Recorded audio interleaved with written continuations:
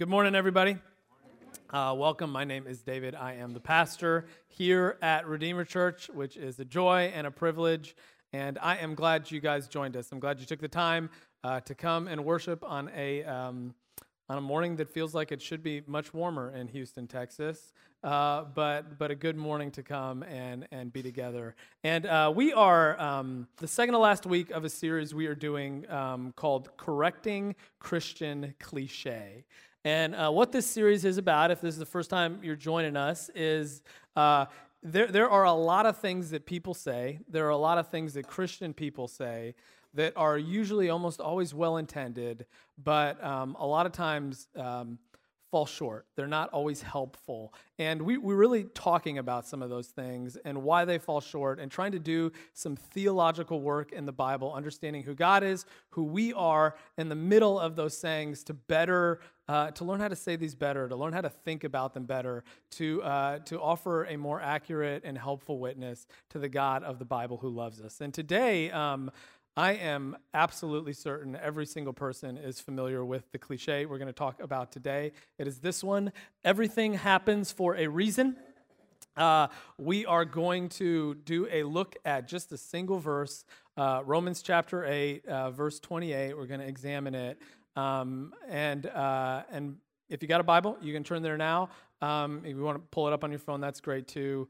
But while you're doing that, why don't we all go ahead and bow our heads and pray. Ready our hearts and minds to hear God's word. Lord, we are thankful to be gathered here today.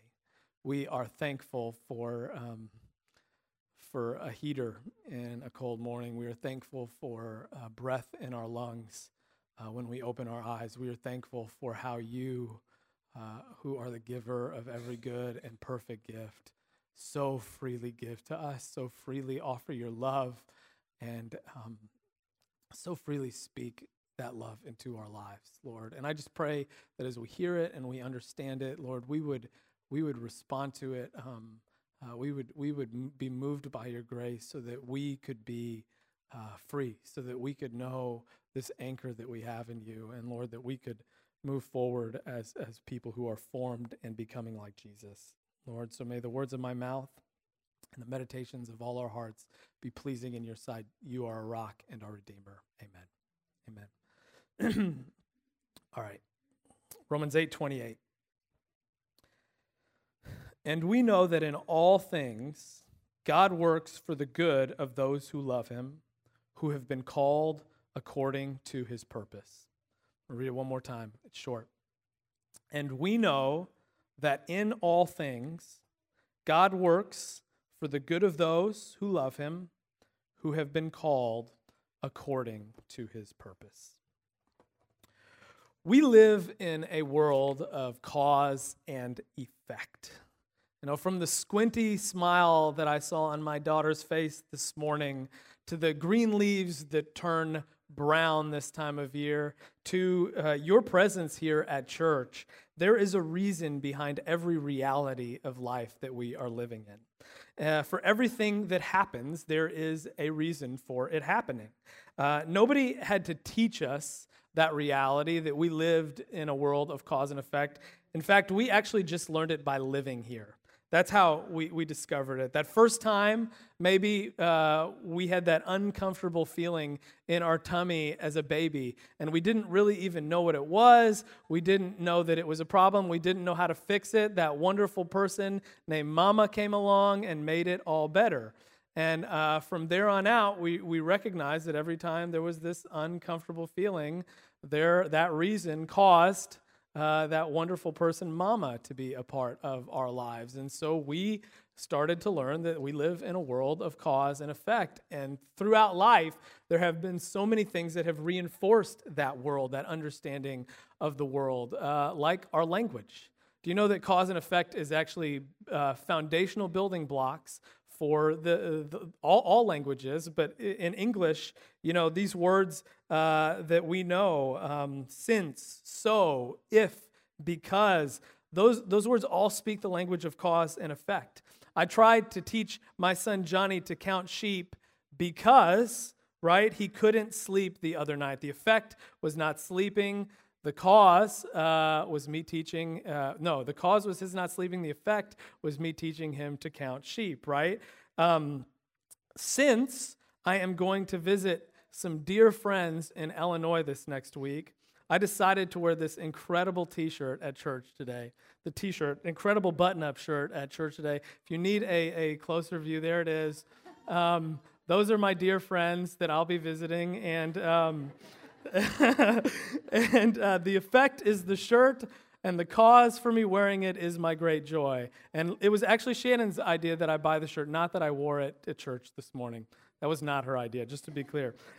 Why is our language built on cause and effect? Well, it's because our world is built on cause and effect. The language describes the reality. It's a reality philosophers have learned to call causality. If you have ever studied philosophy, the laws of logic and reasoning, causality is fundamental to them. Or if you're a physicist, you would know that one of the fundamental laws that we understand to guide our universe is a law of cause and effect. Newton's third law, which says for every action, there is an equal and opposite reaction. That is cause and effects, folks. A fundamental law of physics, a fundamental law in the universe, and all that to say that we really do live in a world where everything happens for a reason. However, when most people say everything happens for a reason, they usually aren't speaking to the reality of cause and effect in the world. Instead, what we have in mind when we say it, or when folks say it, is usually there is a suffering that is happening, and there's a reason behind it. That's what's in mind. When people say everything happens for a reason, they are seeing the effect of suffering oftentimes in someone else's life, and they are looking for a cause, saying there must be a cause for this. Because if this bad thing happened, we want to believe that there is some good reason that can help justify it happening. Right? That's what I think is at the heart of this. It makes us feel better about the bad thing if a good thing or a better thing can come out of it, right?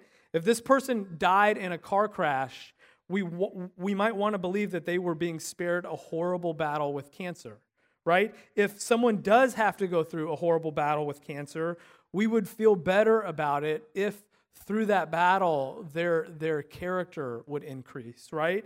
They would lose their pride. They would be able to reconcile with, say, a family member from who they were estranged. Those things would make us feel better about the suffering and the bad things that happen, the good thing, right? However, what's interesting about the phrase, everything happens for a reason, is we don't know any of those things for sure. We just hope something like that is true, right? That's the kind of reason we want for the everything that has happened, right? That's why we say everything happens for a reason. And before I give two reasons why I think searching for a cause with this phrase, everything happens for a reason, isn't such a helpful idea, one thing that I really do want to say, and I think I need to acknowledge, is that the intent of folks who say this, and if we've said it, our intent when we said it, is almost always good. Like there's a heart behind the heart behind this cliche is a good heart, right? One that is trying to be kind, one that is trying to be sympathetic, one that's actually trying to make sense of suffering itself, which is one of the ultimate questions of life. How do we make sense of suffering? And while this cliche oftentimes does not feel good on the receiving end, while sometimes the cliched everything happens for a reason doesn't make any sense, it's still intended as good, right? Even when people say, and this is a cliche that has been handed to us, God needed another angel, right? You guys heard that one before? That is actually a version of everything happens for a reason, because someone passed away, and the reason that we're trying to give is that there was another angel, which I very much understand the sentiment. But I will say it has no biblical basis and really doesn't make a lot of sense.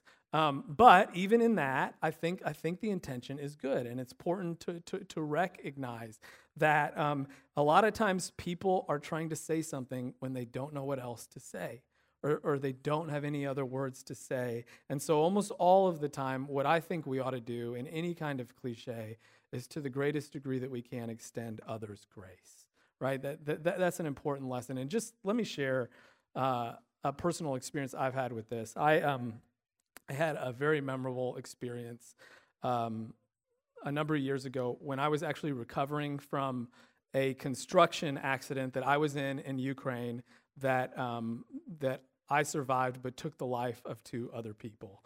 And one day I was back in America and doing physical therapy, a routine on my own at the YMCA. And I was still in not great shape at this point. I was on crutches. I was pretty bruised and battered. I had a wound on my leg that was a red-hot eyesore that everybody couldn't help looking at. And I got into the locker room at the Y, and I kind of stepped in and got into where I was going to change. And there was a fella standing there, and he kind of looked me up and down, and he said, "Man, you look terrible." and he was right. Like, I did. I could understand that. I appreciated actually him just striking up a conversation as I was awkwardly trying to get undressed and stuff. But what he said after that was this: "Man, I would hate to see the other guy." Right? And I don't know if you guys have heard that one before, but what that is, if you haven't, is he was implying not a reality, but just saying, oh, you must have been in a fight, and you're okay, but you won the fight, and the other guy must be in worse shape than you are.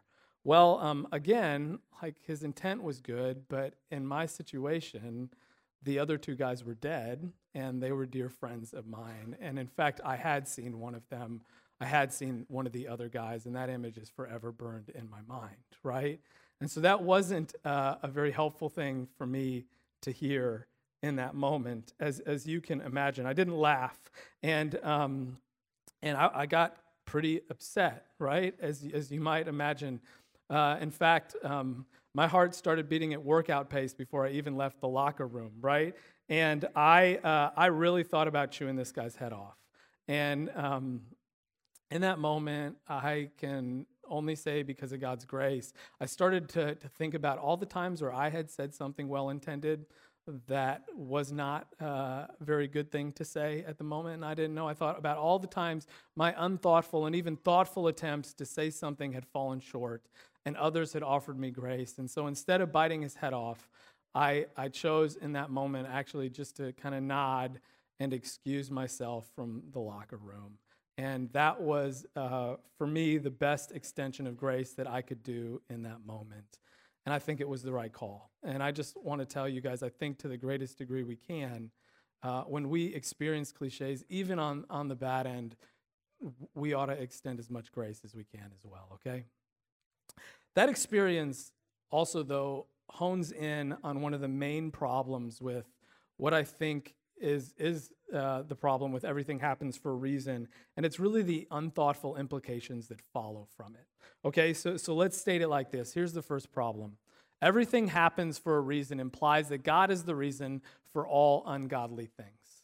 Everything happens for a reason implies that God is the reason for all ungodly things. I want to now kind of get back into our verse in Romans 8:28 and just really make sure that we hear what it's saying, and we make sure that we hear what it's not saying as well, okay? So let's read it. "And we know that in all things God works for the good of those who love him, who have been called according to his purpose." Okay, so what does this verse say about God, and what does it say God does? If you were to filter that down to its most basic aspect, this is what I think is the heart about God in this verse. God works, right? God works. God is the subject we are trying to understand, and works is the verb. That's the heart of it. So the next question we might ask is, how does God work? How does God work in this verse? And it's very simple. God works, how? For the good of those who love him, right? So those who are in a relationship with God, who love God, God works for them for their good, right? That is what this verse says. And then you might ask the question, when does God work, right? That is also there in this verse. It's in all things, right? We know that in all things, at all times, God works for the good of those who love him. In everything that happens, God works for the good of those who love him. In the good things, in the bad things, in the normal things, in the abnormal things, God is working for the good of those who love him. That's what that is saying. In all things that happen, God is working for the good of those who love him. We got that? That's all that verse is saying, okay?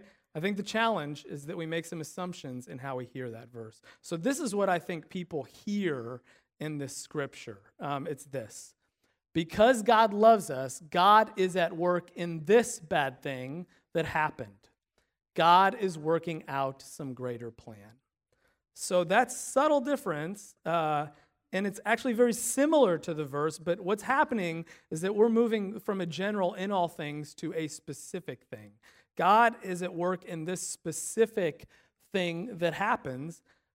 God is working out some plan, and it makes a lot of sense. Okay, so step back for a second. That might not sound wrong, like when you hear it, right? You might be like, actually, when I wrote this and I kind of worked through this out loud, I was like, that is basically the same thing that I just said. And that's to say that it is a half-truth, that there's something going on there. And let me also say, I think that like hearing the scripture in this way is very faithful. It actually is an act of faith to do that. When somebody is suffering, dealing with something terrible, it is an act of faith. It's a good thing to say, I still believe God loves me even now and is working for my good even now. I still trust God in this. That's a beautiful, faithful response that I hope to be able to have no matter what happens in my life, right? But here is the important distinction to make that is at the heart of the problem with hearing the verse that way. Just because God is at work in a thing doesn't mean that God caused the thing. Okay? Just because that God is at work in a thing doesn't mean that God's caused the thing. Romans 8:28 doesn't say God caused the thing. It does not. That is not what it says. All Romans 8:28 said is that God responded to the thing in love. Okay? God is at work in all things that happen in love. It's actually, my statistics professor comes to mind here, Statistics 101, the University of Illinois. Correlation is not causality. Correlation is not causality. Correlation is not causality. The guy was so annoying with that. But what he's saying is that just because something happens alongside something doesn't mean that it's the cause of something. And we have to be very careful to make that distinction, right? Because when it comes to all of the things that happen in the world, this verse, the Bible does not say that God is the cause underneath them all. The Bible says, especially in his work in our lives and for the gospel, and is that God responds to those things in love, and that's it. That is all Romans 8:28 is saying. God isn't the cause of all things, but God's love and work of good is still happening in the midst of, despite, even though all things are happening. And I want to step back and say, there is a greater discussion to have here, and I'm sure some of you guys are feeling about the interplay of God's sovereignty and the human choice and decisions that we make. That's also a discussion in the Bible that needs to be had. It's worth studying and understanding.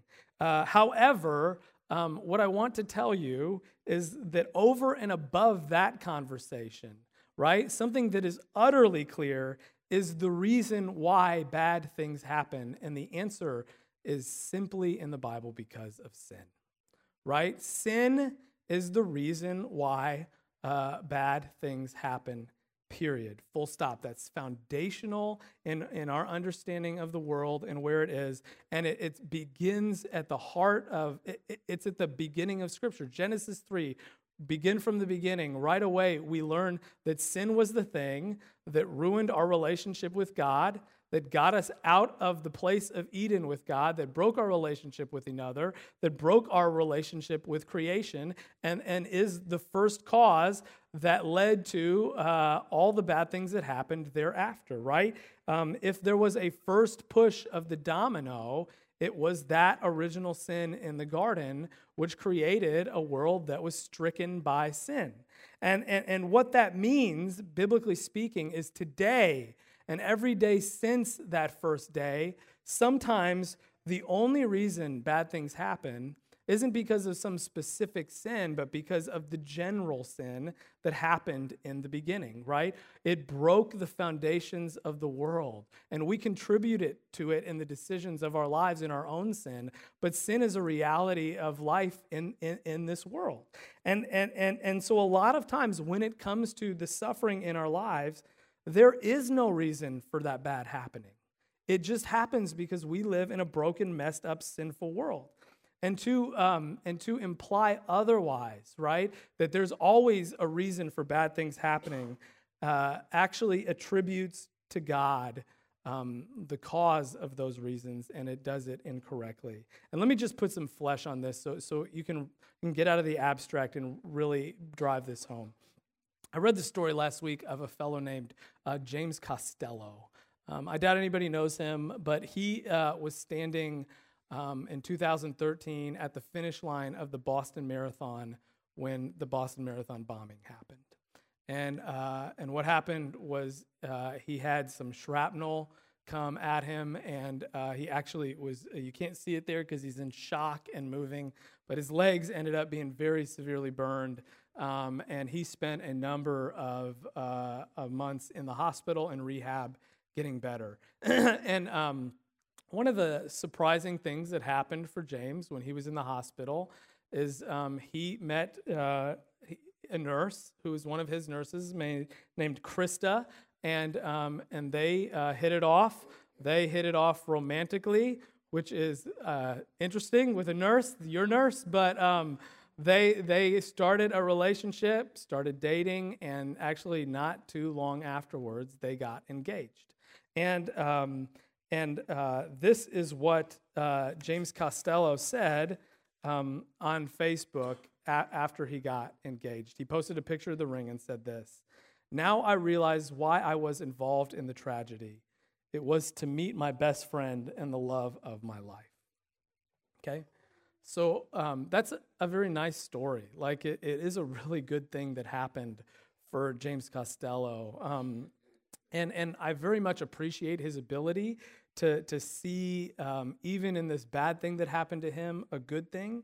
What I think is problematic is how the implications of what he is saying are often and could be understood.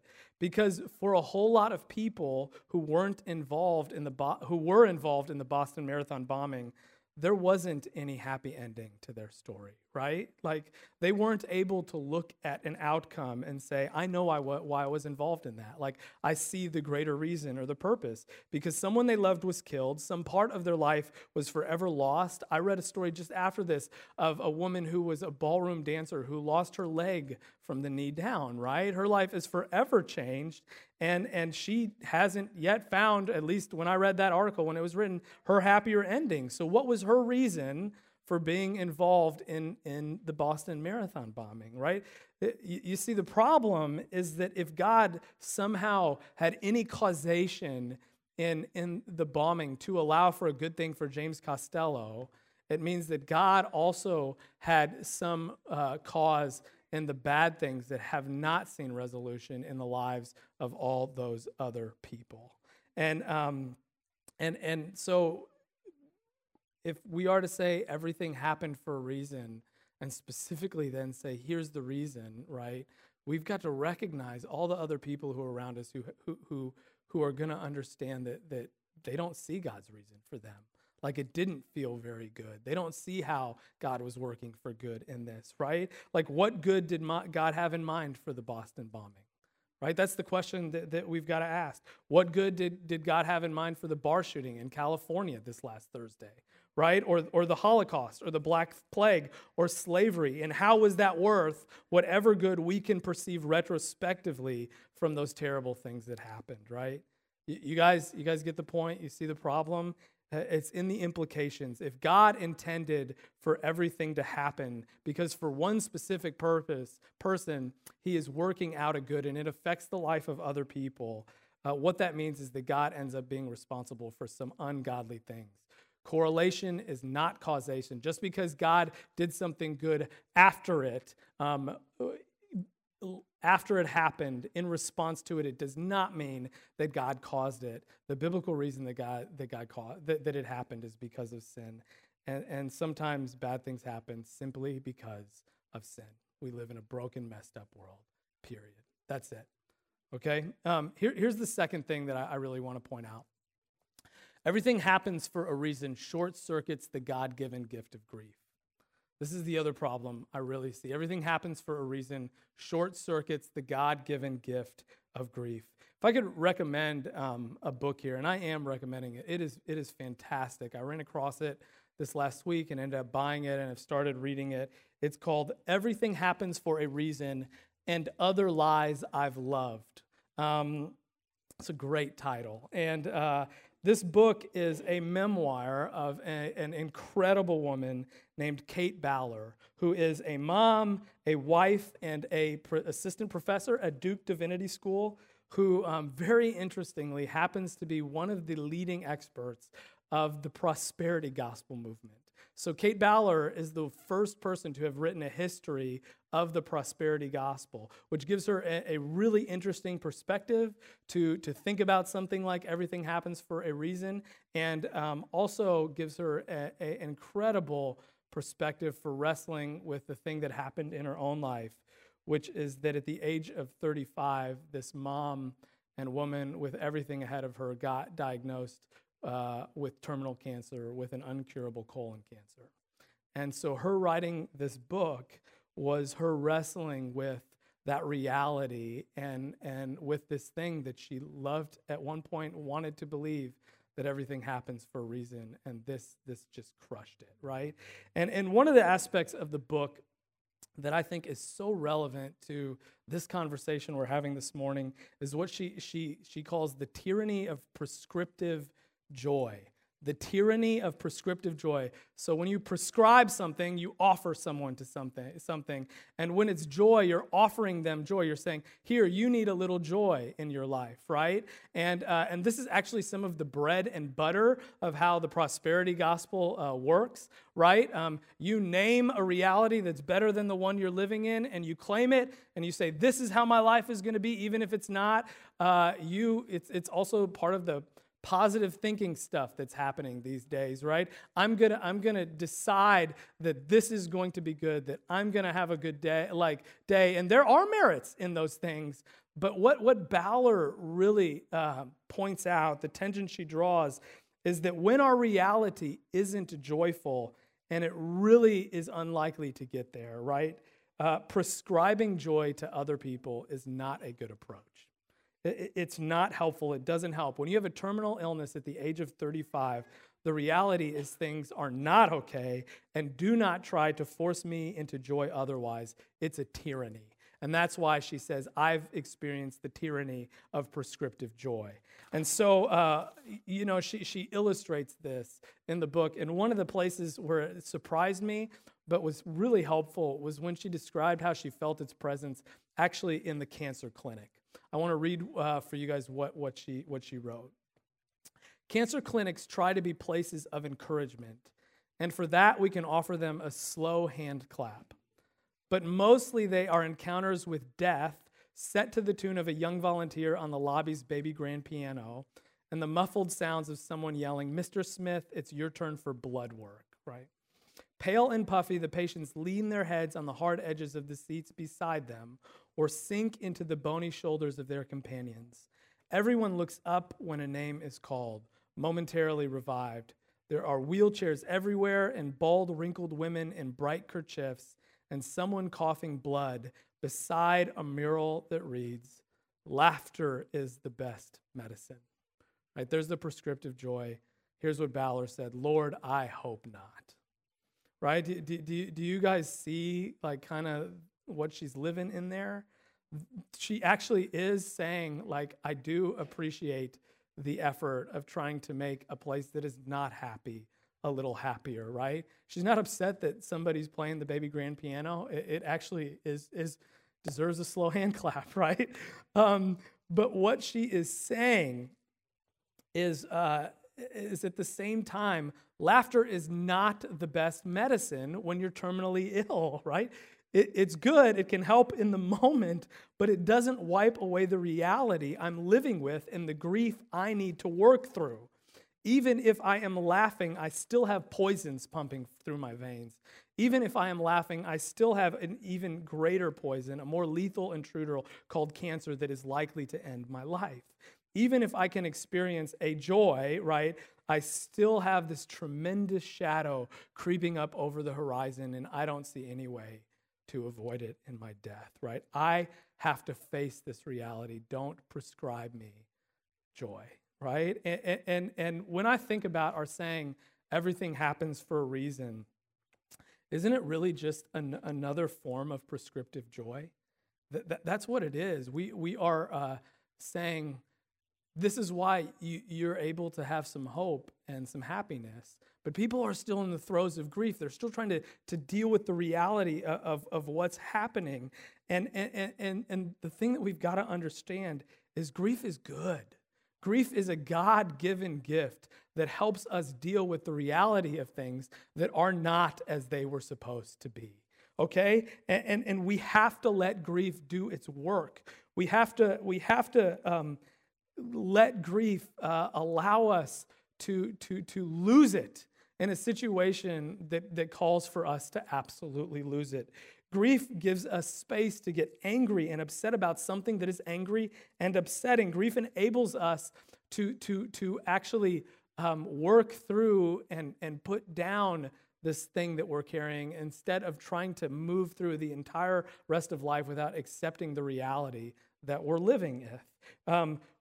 Once, and the thing about grief is once we work through that healthy process, it's then that we're able to step back and look and see places where God's grace was present, even in the middle of really bad things that were happening, right? That's when we're able to look retrospectively and see how God was at work, even though he did not cause the horrible thing that's happening to me. And so we just can't jump over that process. We can't short circuit it. We can't tell ourselves something is right when it is not right. And we need to be brave enough to grieve.